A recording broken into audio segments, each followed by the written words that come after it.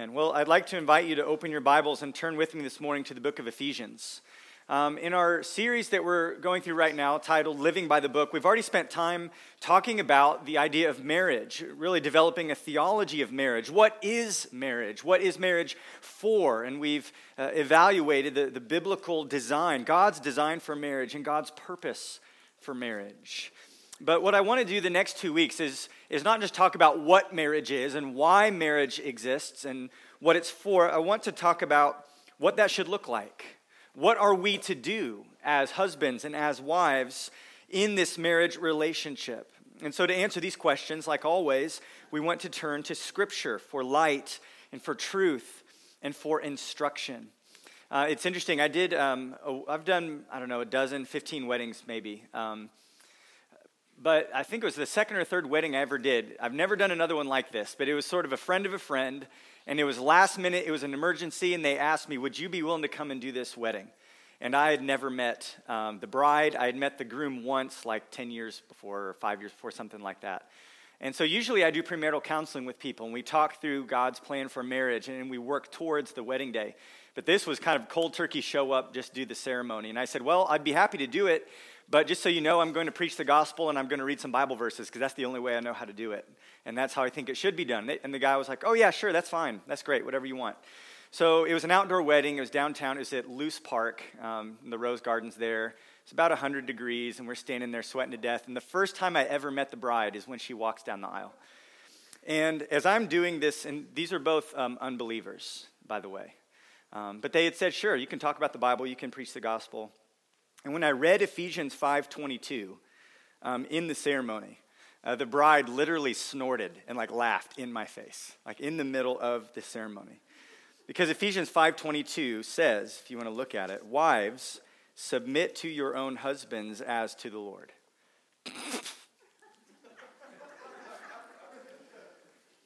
It really isn't all that surprising, is it, to get a reaction like that? Because you know what? The biblical model for marriage is repugnant to the world. And it's repugnant to the world because it's repulsive to our flesh. That isn't what some of us want to hear. But let me ask you, if we are to trust our flesh and to trust the consensus of the world, what they say marriage should be, how they say marriage should work, how they say these roles are supposed to complement one another, do we really want their advice? Do we really want the world's advice on how men and women should conduct themselves in the marriage relationship? Because listen, the world has flatly rejected the biblical model. And this rejection of biblical authority has resulted in a whole lot of experimentation. God, this is what you say, but we're going to try this our way. We're going to improve on that and do it the way we think it should be done. But friends, this has led to so much confusion when it comes to marriage. And confusion leads to conflict, and conflict leads to hurt. If you are confused about marriage, you're not just wrong. You will end up experiencing grief and sorrow and the damage of what the marriage relationship is intended to be. And the consequences of this marital confusion leaves scars that can span generations. It's hard to find someone who's not been impacted by the hurt that comes from marriages that are distorted, marriages that are broken. We would do well to heed God's instruction for marriage. Now, there are many texts that speak to God's will for marriage, but I want to park on Ephesians 5 for the next 2 weeks. Because here in Ephesians 5, we find probably the most extended focus on the marriage relationship. But before we jump into chapter 5, I want to zoom out just for a moment and get a sense of the book of Ephesians as a whole. Now, don't worry, we're not going to preach the whole book this morning, but I want to draw your attention to just how this book is put together. The Apostle Paul wrote this letter to a group of believers at a church in Ephesus. These believers there, and this personal letter, is really neatly divided into two sections. If you're familiar with the book of Ephesians, if you've read it, you'll see that chapters 1 through 3 give us what we call the indicatives, statements of what is true, what we are to believe. And then in chapters 4 through 6, it takes a turn, and then Paul gives us imperatives, commands, instructions, practical teaching that we are to obey. So there's Christian doctrine in chapters 1 through 3 and Christian duty in chapters 4 through 6. We have right theology up front, And then we have right living flowing from that teaching. We have what is true and then how we must live in light of those truths. And as you look at chapters 1 through 3, Paul lays out for us the magnificent truth of our salvation. What God has done for us by his grace through his Son, Jesus Christ. All for his glory. It's a magnificent explanation of his work of redemption, all that he is accomplishing for us and in us. And as this doctrine unfolds, we're given a glorious vision of the supremacy of Christ. I want you to look at chapter 1, verses 20 through 21, and notice what Paul says about Jesus. In verse 20, he speaks of this great work that he worked, verse 20, in Christ, when he raised him from the dead and seated him at his right hand in the heavenly places, far above all rule and authority and power and dominion, and above every name that is named, not only in this age, but also in the age to come. Jesus Christ is resurrected in glory. He is seated on high. He is supreme over all. That's who Jesus is. That's what God has done for him, raising him from the dead. And then in verse 22 through 23, look at his supremacy over the church. Verse 22, it says, and he, speaking of God the Father, put all things under his feet, under the feet of Jesus, and gave him, listen to this, as head over all things to the church, which is his body, the fullness of him who fills all in all. Jesus is on the throne, supreme over all powers. Jesus is the head of the body, supreme in and over the church. We see more of this in chapter 2. Look in chapter 2, verse 19, at the end of chapter 2 there. Speaking of what God has done in saving us and joining us together as a church, he says, so then you are no longer strangers and aliens, but you are fellow citizens with the saints and members of the household of God, built on the foundation of the apostles and prophets. Get this, Christ Jesus himself being the what? The cornerstone, the most important part, the thing that holds it all together. He says Jesus is the cornerstone of this spiritual temple, which is called the church. Peter describes us as living stones that are being built together into a dwelling place for the Lord, the Holy Spirit himself among us, we as a living temple. And Jesus, what's his part in all this? He's the cornerstone. He's the cornerstone. In whom, verse 21, in Jesus, the whole structure being joined together grows into a holy temple in the Lord. In him, you also are being built together into a dwelling place for God by the Spirit. Jesus is resurrected. He's on the throne, supreme over every name. He's the head of the body. He's the cornerstone of the church.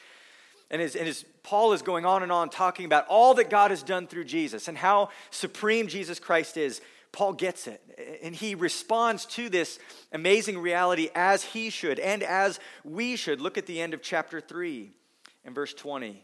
After unpacking all of this doctrine, all this theology, telling us what is true, telling us what is real, Paul concludes this doctrinal section with doxology, with worship. He says in verse 20, now, to him who is able to do far more abundantly than all that we ask or think, according to the power at work within us, to him be glory in the church and in Jesus Christ throughout all generations, forever and ever.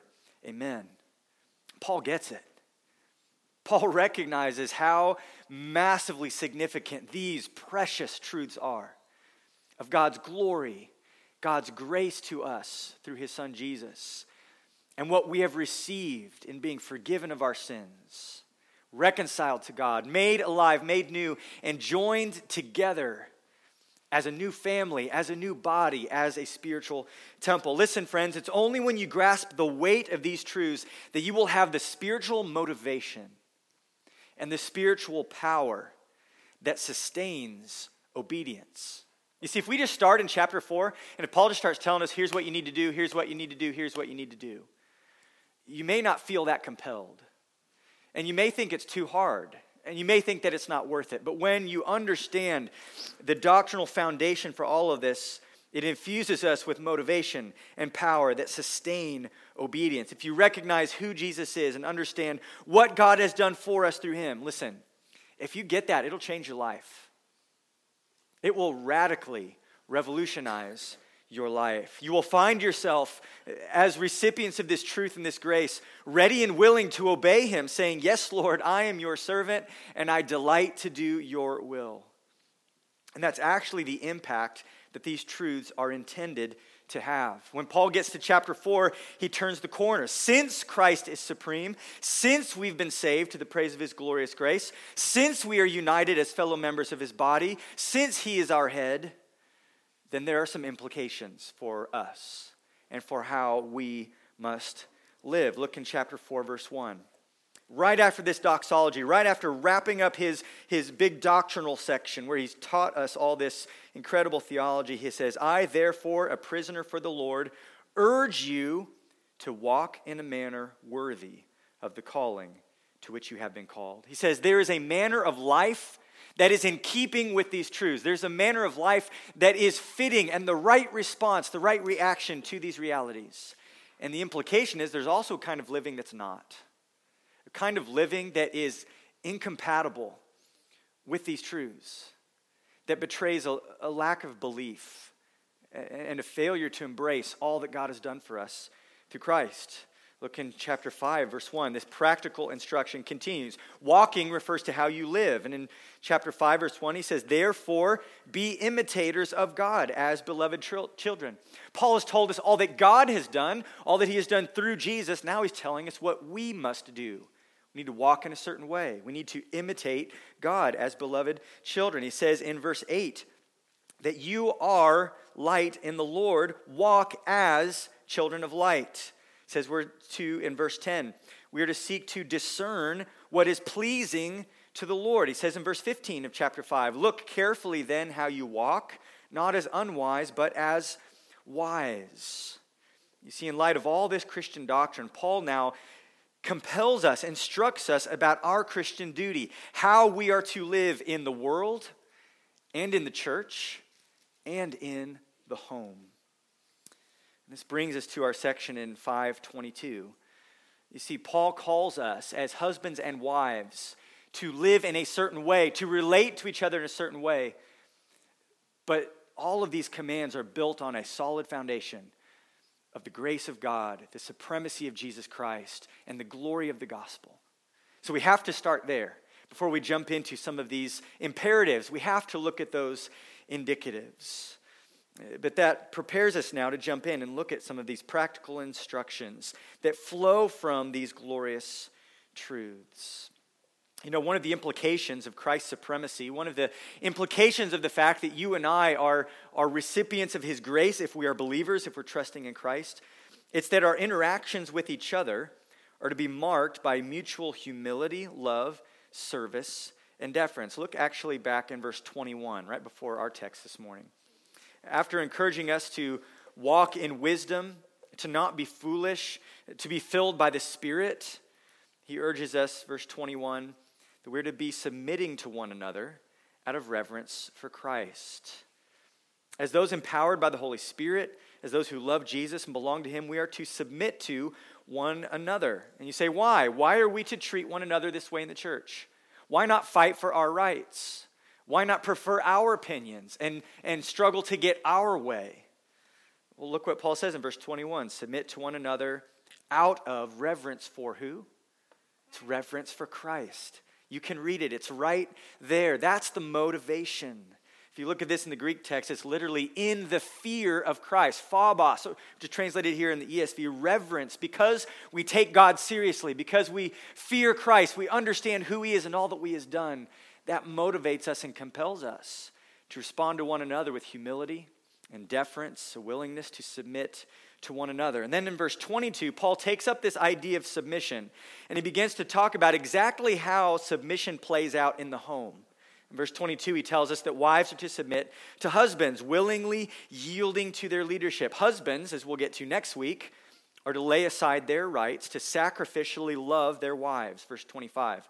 And then Michael's going to preach from chapter 6, verses 1 and 2 in a couple weeks, that children are to submit to their parents. Children, obey your parents in the Lord, for this is right. So Paul takes this idea of submission in the church, and now he's going to focus in on the family and say this is how it should look in the home. This is how God desires you to relate to one another as husbands and wives and children. So this week we're going to look at God's instruction to wives and consider with me the necessity of submission in marriage. Our text is verses 22 through 24. I'm going to read it, and then we'll walk through this together. It says, "Wives, submit to your own husbands as to the Lord. For the husband is the head of the wife, even as Christ is the head of the church, his body, and is himself its Savior. Now as the church submits to Christ, so also wives should submit in everything to their husbands." So verse 22, we find number one this morning that submission, biblical submission of a wife to a husband is a direct command. It's a direct command. Wives, Paul's addressing you this morning. Submit to your own husbands. There must be a functional authority at every level of society in order for life to just work. I mean, we know this is true at the national level with politics. At the end of the day, somebody has to make a decision. Somebody's in charge. Otherwise, we have anarchy. We have chaos. We know it's true in the business world. Somebody is the boss. Somebody's the CEO. Somebody's in management. And somebody's not. And it actually works best when everybody knows their roles. It's also true in the church. God establishes elders, pastors to lead the church. There's functional authority there. And here we find that there is also, intended by God, a functional authority in the home, who has the authority to make decisions, to lead. You know, even in a voting democracy, even in a place like the United States, we have a mechanism for deciding whose ideas will be acted upon, don't we?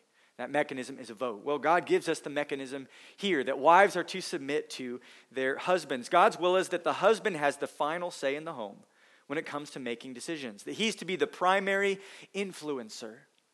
And this is a direct command. It's in black and white on your lap. And if you're upset about it, I'm not saying this morning. This is God's word to us today. We are not to reverse this order. God has not left it an open competition in marriage to see whose ideas are the best or whose personality is the strongest. Husbands are called to lead with great humility and love, as we will see next week. And wives are to joyfully respond to that leadership with humble submission.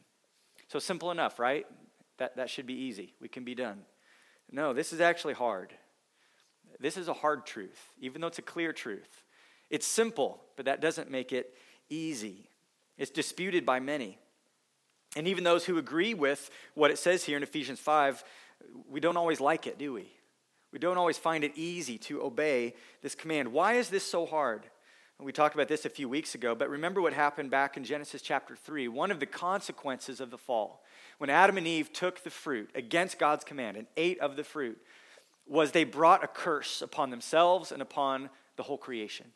And part of that curse was God said to Eve that her desire would be for her husband. Not in a romantic sense, not like, oh, I love you, I want to be with you, I need you, not that kind of desire. She would have the desire to master him, the desire to rule over him. It's the same word that we find in Genesis chapter 4 when God warns Cain and says, be careful, sin is crouching at the door and it desires to rule over you. It wants to master you. It's the same kind of language that a wife, because of our fallen condition, because you all have sin in your hearts, there is this tendency, this pull to usurp that role and to be domineering, to be in charge, to be in control, to manipulate, to get your way. This is so hard for us because we have sinful hearts. That's what makes it hard to submit. And that's what makes it hard for husbands to love and serve, by the way, as well. And it produces conflict in the home. You know, in James chapter 4, we have some wise pastoral insight. James, the brother of Jesus, says this in James 4:1, what causes quarrels and what causes fights among you? It's a valid question, isn't it? How many of you have asked that question in your home? Why are we fighting right now? How did this argument start? If you go read a lot of practical marriage handbooks, they'll say, well, you need better communication. Or, you just need to understand each other's love language. All that can be helpful. But listen to what James says. What causes quarrels and what causes fights among you? Is it not this, that your passions are at war within you? You desire and do not have, so you murder. You covet and cannot obtain, so you fight and quarrel. James says, listen, the reason we have conflict at any level in the world, whether in the home or in the family or at the workplace, in the neighborhood, is because of these desires, these lusts, these inordinate desires that rule us. I must have this, I will get it. That causes conflict. You know, we often think the reason we have conflict in my house is because I'm right and my spouse is wrong, you know, and because they just won't agree with me. No, the reason we have conflict in the home is because we're idolaters, because we worship ourselves and our own desires are on the throne and not Christ. We don't have communication problems, we have worship problems. We don't have compatibility issues. We have sinful selfishness issues. The refusal to submit is sin. It is sin. It violates this clear biblical command. And God didn't stutter when he gave us this instruction. So we need to obey this without hesitation.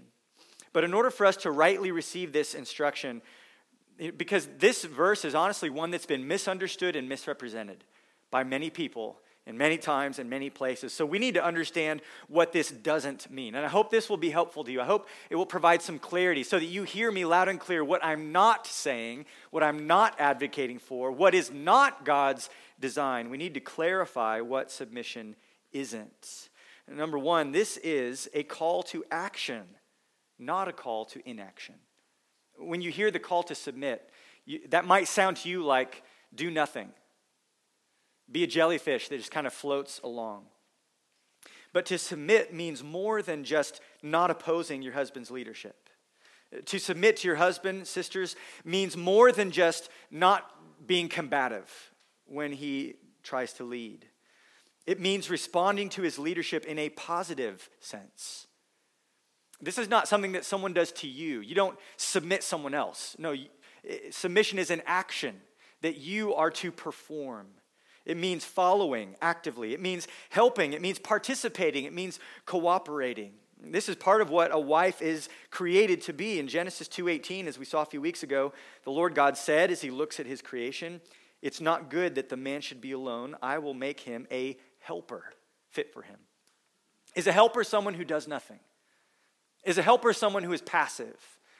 Is a helper a jellyfish who's just along for the ride, who has no thoughts, no contributions? No ideas, no insights. No, a helper helps. A helper does something. Despite what some may think, submission is not mindless passivity. I mean, when God calls us here, when God calls you here as wives to submit your will and to submit your desires, to submit your opinions, it's assuming that you have them, that there's something going on in there and that you actually have a lot to contribute. Biblical submission does not mean that wives make no contribution. Rather, what it means is that your insights, your opinions, your concerns, they're actually all shared as a means of helping. As we see in Proverbs 31, this woman, who's the portrait of wisdom and grace and maturity, it says, "Strength and dignity are her clothing, and she laughs at the time to come. She opens her mouth with wisdom," and get this, "the teaching of kindness is on her tongue." She has a lot to offer. No wonder verse 11 says, "The heart of her husband trusts in her." He trusts her not just because he knows she's loyal. He trusts in her because he trusts her judgment. He trusts her love for the Lord. He trusts her insights. And he trusts her giftings, and he benefits from that. What a gracious gift it is for a man to have a wise and godly wife whose counsel brings added insight as he seeks to lead his family. Submission doesn't mean that you are passive, that you do nothing, that you contribute nothing. Submission does not mean a wife has no influence in the home. What it means is that her influence is to be by means of persuasion and example and prayer, never coercion. This is true even in a home where the husband is not a believer. Peter says this in 1 Peter 3:1, "Likewise, wives, be subject to your own husbands, so that even if some do not obey the word, they may be won without a word." How? By the conduct of their wives, when they see your respectful and pure conduct. It's by your conduct, it's by your character, wives, that you wield great influence in your home. A godly woman can have a massive impact in the heart of her husband and in her children. Another clarification, this call to biblical submission is not prescribing slavish obedience and is not giving men a free pass to treat their wives as their personal attendants. Go make me a sandwich. That's not what this is talking about.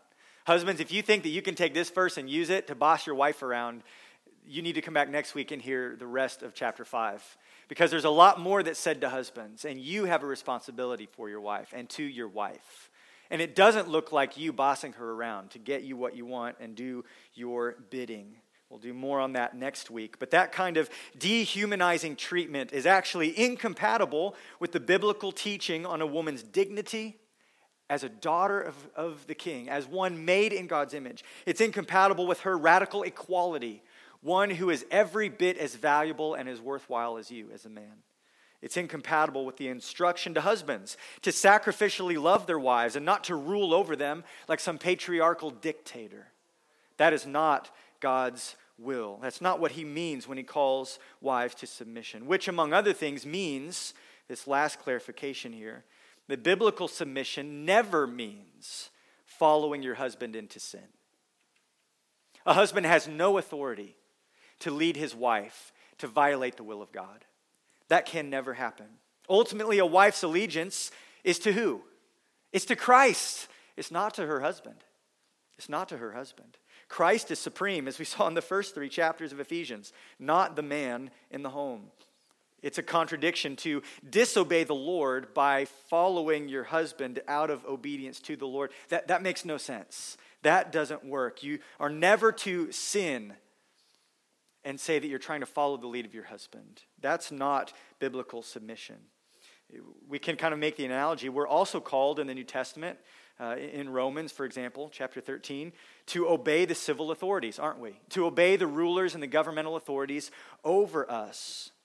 But Scripture upholds the necessity of civil disobedience when the government tries to enforce that we commit sin. We see biblical examples of this. Remember the story of those 3 Hebrew men who were in Babylon.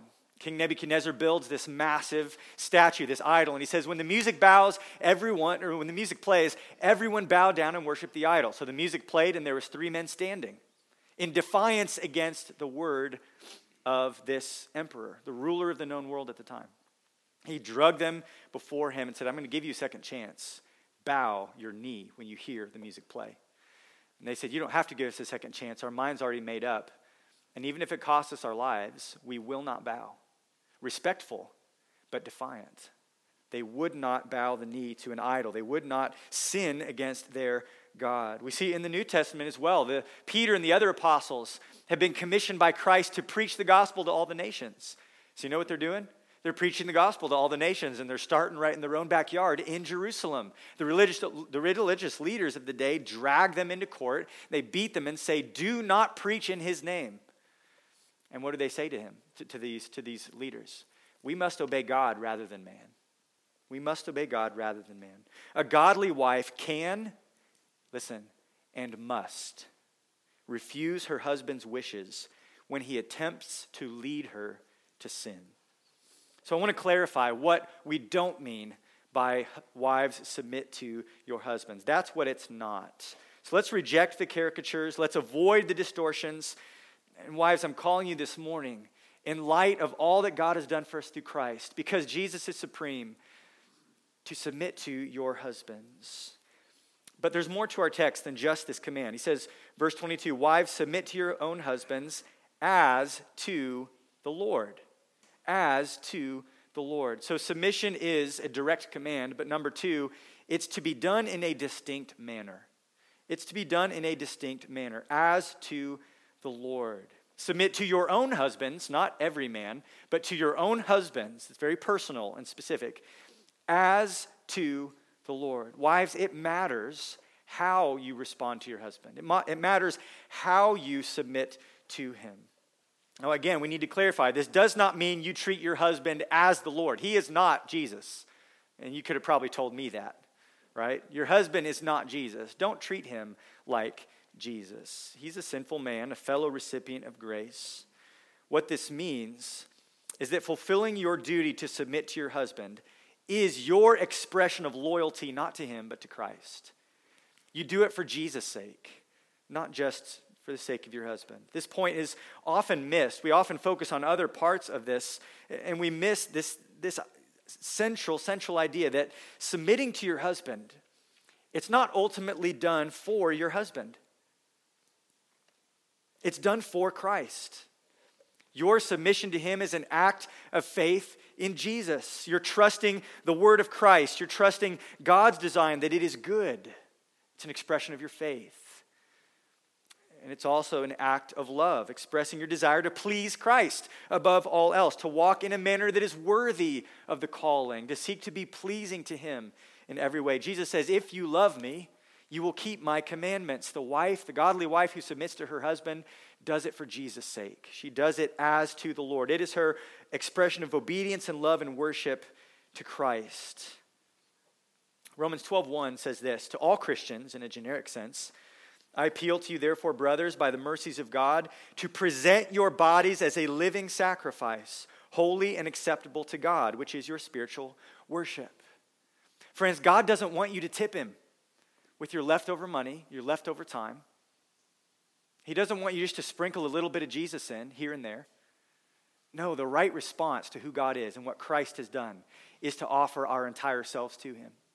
Complete surrender to the will and the word of God. Enjoy as an act of worship, as an expression of gratitude. Jesus, you've given your life for me. Here I am. I am yours. In that sense, a wife's submission to her husband is just her applying Romans 12:1. Jesus, here is my offering of worship to you. This means that biblical submission must be more than just external cooperation, doesn't it? It's an act of the mind, an act of the heart, an act of the will. Because you know what? You can go along with something on the outside and hate it and resent it and resist it in a million other ways. But friends, that is not biblical submission. Think about it for a moment. If God hates heartless worship, if God hates uncheerful giving, if that's a word, because he commands us to be cheerful in our giving. If God hates empty ritualistic prayer, vain repetitions, if God hates selfishly motivated service, then we can safely assume he's not pleased by surface level submission either. When we submit to husbands, not we, you women, when you submit to your husbands, because I'm not a wife, when you submit to him as to the Lord, it's something that must involve the heart. Let me ask you, does this mindset describe your attitude towards submission in marriage? Do you see it as heartfelt worship to your Savior? Because this is a means by which you worship Christ and obey him. You know, the implication here, submit to your own husbands as to the Lord, is that failing to submit to your husband is ultimately not just a sin against him, but a sin against Christ.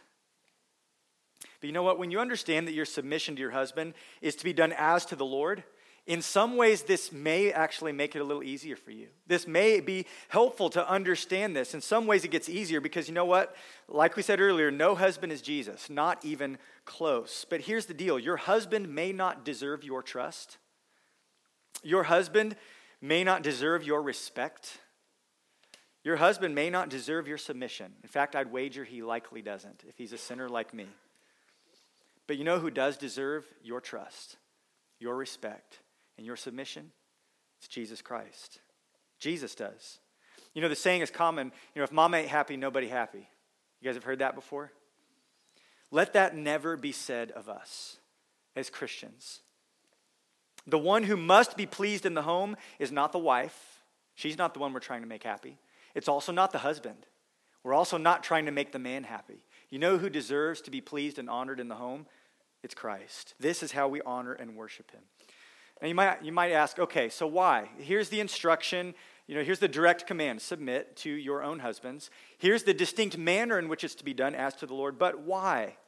Well, you know what? God doesn't owe us an explanation for his commands, but he does give us some explanation here. We go on to our third point this morning. So submission is a direct command. It's to be done in a distinct manner. But third, submission is grounded in an unchanging reality.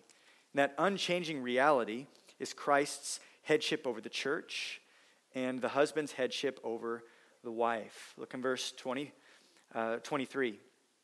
Well, 22 again. We'll just read it. Wives, submit to your own husbands as to the Lord for. See that little reason? That little word, you can circle that. It's telling us here's why. Here's why. Here's the grounds for this command. Here's the basis upon which this command is built. For, here's the reason why we should do this. For the husband is the head of the wife, even as Christ is the head of the church, his body, and is himself its Savior. There's a fundamental reality here that the husband is the head of the wife. Headship implies authority. It implies leadership. We even use this in the English language. We refer to the head of a corporation, right? Or we refer to the head of state. Or we may even say the head of the household, right? But at the heart of this idea of headship is authority. And it applies in the home. And what's so important about this verse is that this idea of headship is not a cultural thing. It's not just a tradition. It's not a passing custom that changes over time. This is not something that evolves or changes. It is central to what a husband is. Paul writes in 1 Corinthians 11:3, I want you to understand that the head of every man is Christ, and the head of a wife is her husband, and the head of Christ is God. Now, Paul groups all three of those things together. That Christ is the head of the man, that the man is the head of the wife, and the head of Christ is God. How many of those things change? Does God the Father ever stop being the functional authority in that sense in the Trinity? Co-equal in glory, but the Son does the Father's will. Does that ever change? Does that change with time? Does that get updated as culture and movements and other things happen? No. Neither does the headship of the husband over the wife. People change, cultures change, but this is an unchanging reality. And here's what this means for us. You do not submit to your husband because of his character. You don't submit to your husband because of his competency, because of his track record, not even because he may have earned it. Not necessarily because he's wiser or stronger or smarter or better at leading than you. You may be smarter and wiser and better at leading than him. Why submit then? It's because of what he is. He is the head. This truth of headship is, again, true not only in the home, but also in the church. We see Paul points that out. We see that. The husband is the head of the wife, even as Christ is the head of the church, his body, and is himself its Savior. Thus, this is a sacred pattern, friends. The pattern of headship in the home, of leadership and submission, is a sacred pattern that must not be tampered with because it points us to the gospel, that message that is of first importance. We see Christ's headship in Ephesians 1:22. Paul talked about this earlier in his letter. He says, he put all things under his feet and gave him as head over all things to the church, which is his body, the fullness of him who fills all in all. Colossians 1:17 says about Jesus that he is before all things, and in him all things hold together, and he is the head of the body, the church. He's the beginning, the firstborn from the dead, that in everything he might be preeminent. Jesus is the head, which implies his authority over the church. He directs the body. We do not direct him. He is in control. He is in the position of power and authority. He must be preeminent, not us. That's why we pray, not our will, but yours be done. But here's the amazing thing, and I think this should inform how we understand marriage as well. Belonging to the body, this is for all of us as Christians, those of us who know Christ. Belonging to the body, having Christ as our head, is this something that somehow lessens our dignity? Does belonging to Christ's body somehow demean our value or our worth? No, belonging to the body is a great privilege. It is a good and glorious and gracious truth. We belong to Christ. We are his body, which implies care and affection. We are the recipients of his care and his provision and his love. Jesus even serves us. I mean, how mind-blowing is that? That the glorious second person of the Godhead, he said, I didn't come to be served, but to serve and lay down my life as a ransom for many. He washes our feet. He dies in our place. This will be unpacked later in verses 25 through 32. But notice what Paul says. If you're back up in verse 23, Christ is the head of the church, his body, and is himself its Savior. Savior.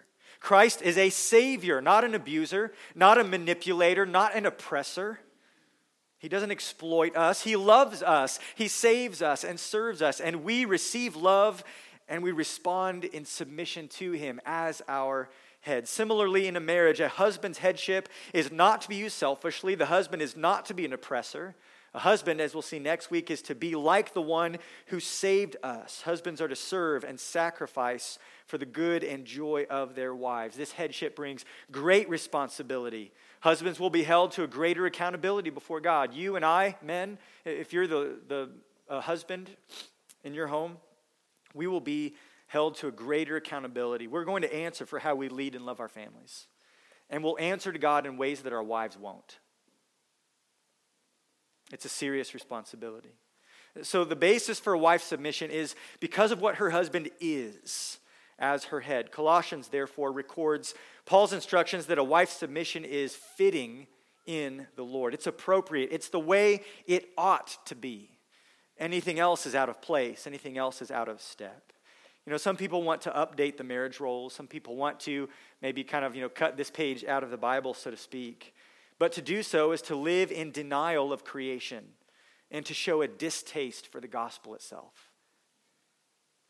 A distaste for Christ and his relationship to the body. If we're honest about how we are made and if we deeply love the good news of our union with Christ through faith, then we will find submission in marriage to be a good and glorious thing that transcends cultural norms and applies at all times and in all places. So it's a direct command. It's to be done in a distinct manner. We see that it's grounded in this unchanging reality. And then finally, we see that submission is to be comprehensive in its scope. And that's how Paul kind of wraps up his word to wives. He says, now, as the church submits to Christ, there's that analogy again, so also wives should submit in everything to their husbands. Now, this is where it may be, again, a little bit uncomfortable for some of you. Some of you might be thinking, sure, I submit all the time. I have no problem letting my husband lead in the areas where I want him to lead me. Does that work? No. Paul says, in everything. In everything. It's to be comprehensive all the time, every area, with every issue. There aren't exceptions to this. If the church is to obey Christ all the time, if in the church the tail never wags the dog, right, then it's to be that way in the home as well. There's never a time in marriage when this command is not applicable. Again, within the bounds of a husband leading towards Christ and not into sin. There may be a division of labor in the home. There may be a division of expertise and knowledge, but there's never a division of authority. Because authority in the home is not derived from experience. It's not derived from knowledge. It's not derived from skill. Authority and influence is not won through competition or argumentation or manipulation. No matter how much you think you have a right to get your way in a certain area, God calls you to submit in everything. Now, this is hard because sometimes, maybe even oftentimes, a wife may know better than her husband. She may even be right and he may be wrong. She may have better judgment. But in such situations, a wife is to share her knowledge. She's to express her desires. She's to appeal to wisdom. But then at the end of the day, she is to willingly submit her will to the decision of her husband without strings attached, with no ultimatums, without bribery, without threats, no emotional blackmail. She is to join him and follow his leadership in faith that God will bless her obedience. And this is really where it takes a lot of faith for you wives to obey this command. You have to trust that if I trust God enough to obey him and follow this imperfect, finite man, that God is going to bless that. That he's not going to leave me out to dry. And that there is a great reward for that coming. Life is short, eternity's long. And God sees and he knows the difficult choices that are made, the difficult relationships that some of you may have to work through. And God will honor faith and obedience. So just as we wrap up, a couple ideas here for application. You might think, okay, so what gets in the way? What gets in the way of us doing this? Well, I think the first thing that may get in the way is ignorance. We just don't realize that this is how it's supposed to be because we think like the world. We're frogs in the water and we don't realize the temperature change. Well, it's too late for that now because now you know. So we have to get that excuse out of the way. We've all read Ephesians 5:22 through 24 this morning. Now you are accountable. It doesn't mean everything's going to change instantly, but it should mean that there's hopefully a process of growth that's happening for some of you. As you recognize areas in your life that need to change, that growth starts today. Confess your sin. Ask for God's grace to forgive you. Ask for God's grace to strengthen you to obey in ways that are honestly difficult at times. He will sustain your faith and your obedience as you seek to follow him. Another thing that gets in the way is pride. Pride. We don't want to submit because we don't like it. We want to do our own thing. We are people who are always in need of a greater humility. You know, James says that God opposes the proud, but he gives grace to the humble. If you refuse to submit to your husband out of pride, you're actually setting yourself up not against your husband, but against God. That's a sobering thing. God's undefeated. You're not going to win that. If you're his child, he actually loves you too much to let you be selfish and to let you present to the world a distorted picture of the relationship between Christ and the church. So here's maybe a question you can ask your own heart. Is pride getting in the way for me? Is my desire for my husband to make much of me, or is my desire to help my husband make much of Christ? Who's on the throne in your heart? If it's self, then there needs to be repentance. Confess your sin of worshiping self instead of God and allow Jesus to be back on the throne. Seek to grow in humility because pride will get in the way of a marriage relationship working as it ought to. And it messes up the husband's role a ton too. We'll talk about that next week. But again, there's another obstacle. I think fear can be an obstacle. And we talked about this already, but can you really trust God enough to submit to your husband? Because there are real risks. There may be a cost involved. But obedience to Christ out of faith in his word is always worth it. Jesus says, take up your cross, deny yourself, and follow me. He says, whoever loses his life, we could say for this morning, whoever loses her life will find it and save it. It's worth it. It's always worth it. Some of you may say, you know what, I agree with what you're saying. I see that it's in the Bible, and I want to do this, but I'm weak. Weakness may be something that gets in the way of obedience to this command. You want to obey Christ, you want to submit to your husband, and you try. It's just hard. It's real hard. Let me encourage you to seek the strength that God provides. Right before our passage here in Ephesians 5, Paul has just urged us not to be drunk with wine, not to be under the influence of some substance, but to be filled with the Spirit, to be controlled by the Holy Spirit. If you are a true believer in Jesus Christ, then you have supernatural power. Not the kind of power probably that's going to help you go out and walk on water and raise all the dead and go to the hospital and heal everybody, but the kind of power that can actually help you overcome the desires of your flesh. That's power, and it's real, and you need it, and God has provided it. He's provided it for you. You don't have to do this by yourself. You don't have to make excuses and say, well, that's just who I am. You don't have to give up and say, I tried, but it's too hard, and I'm giving up. The gospel is big enough, not just to set you free from hell, but also to free you from the power of sin and make you more and more like Jesus every day. Embrace it. Lean in on the power that God supplies through his Spirit. Some of you may say this morning, you know what, I want to do this, but I got to be honest, JD, this is hard because I have no one to submit to. My husband won't lead. I want him to, he just won't. I've tried to get him to, but maybe he just can't. You don't know my husband. Maybe you feel like a motorboat that's in the middle of the lake, except the motor's not running. And you want to go places. You're in the boat, but you're just adrift. What do you do? What do you do? This would be another sermon, but just a couple things. I would encourage you first to pray, and then pray some more. Pray for your husband. Ask God to change him, to grow him. Secondly, I would encourage you to invite him to lead. And that word invite is important. Not to nag him into leading, not to scold him, not to always be constantly rebuking him, but invite him to lead. Let him know, I desire to follow your leadership. And I am open and receptive to that. Invite him to lead. Don't hound him. Just affirm your desire and affirm your willingness to follow him. And then when he makes his, kind of sorry attempts sometimes to do it, but he's trying, encourage him a little bit. Affirm him and say, I appreciate that you're trying to lead our family, that you want to honor Christ. I value that. Encourage him. I would also ask you to think about this. Perhaps you may need to confess some past sins to him and say, I'm sorry for how I've opposed your leadership and refused to cooperate with your leadership and been apathetic towards your leadership in the past. Perhaps some of those things have made him hesitant. That's not an excuse for him. He's accountable before God. But you may be able to prime the pump in that way by confessing your sins against him, which are ultimately against God.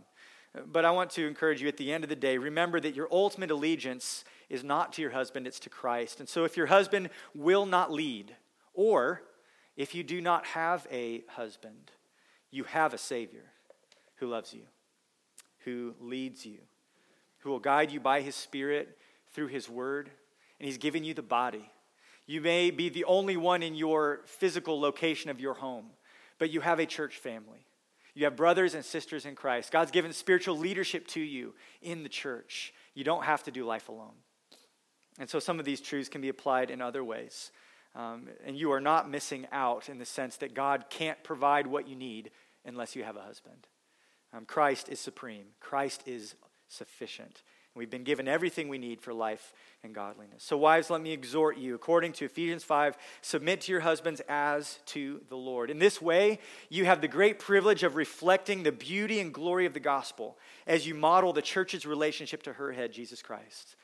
If Christ is supreme in our hearts, friends, then husbands, we're going to lead with love and humility, and wives, you are going to submit with joyful obedience, and it will all result in the glory of our supreme Savior, Jesus Christ.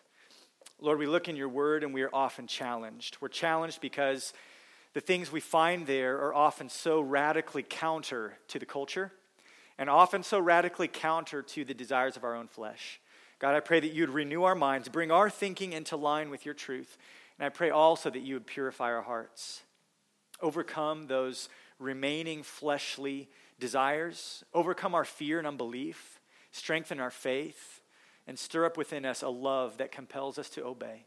Jesus, you are supreme. You deserve all the glory. I pray that our lives would reflect our faith in you and that the world would see and know the change that happens when one comes to Christ. We pray all this in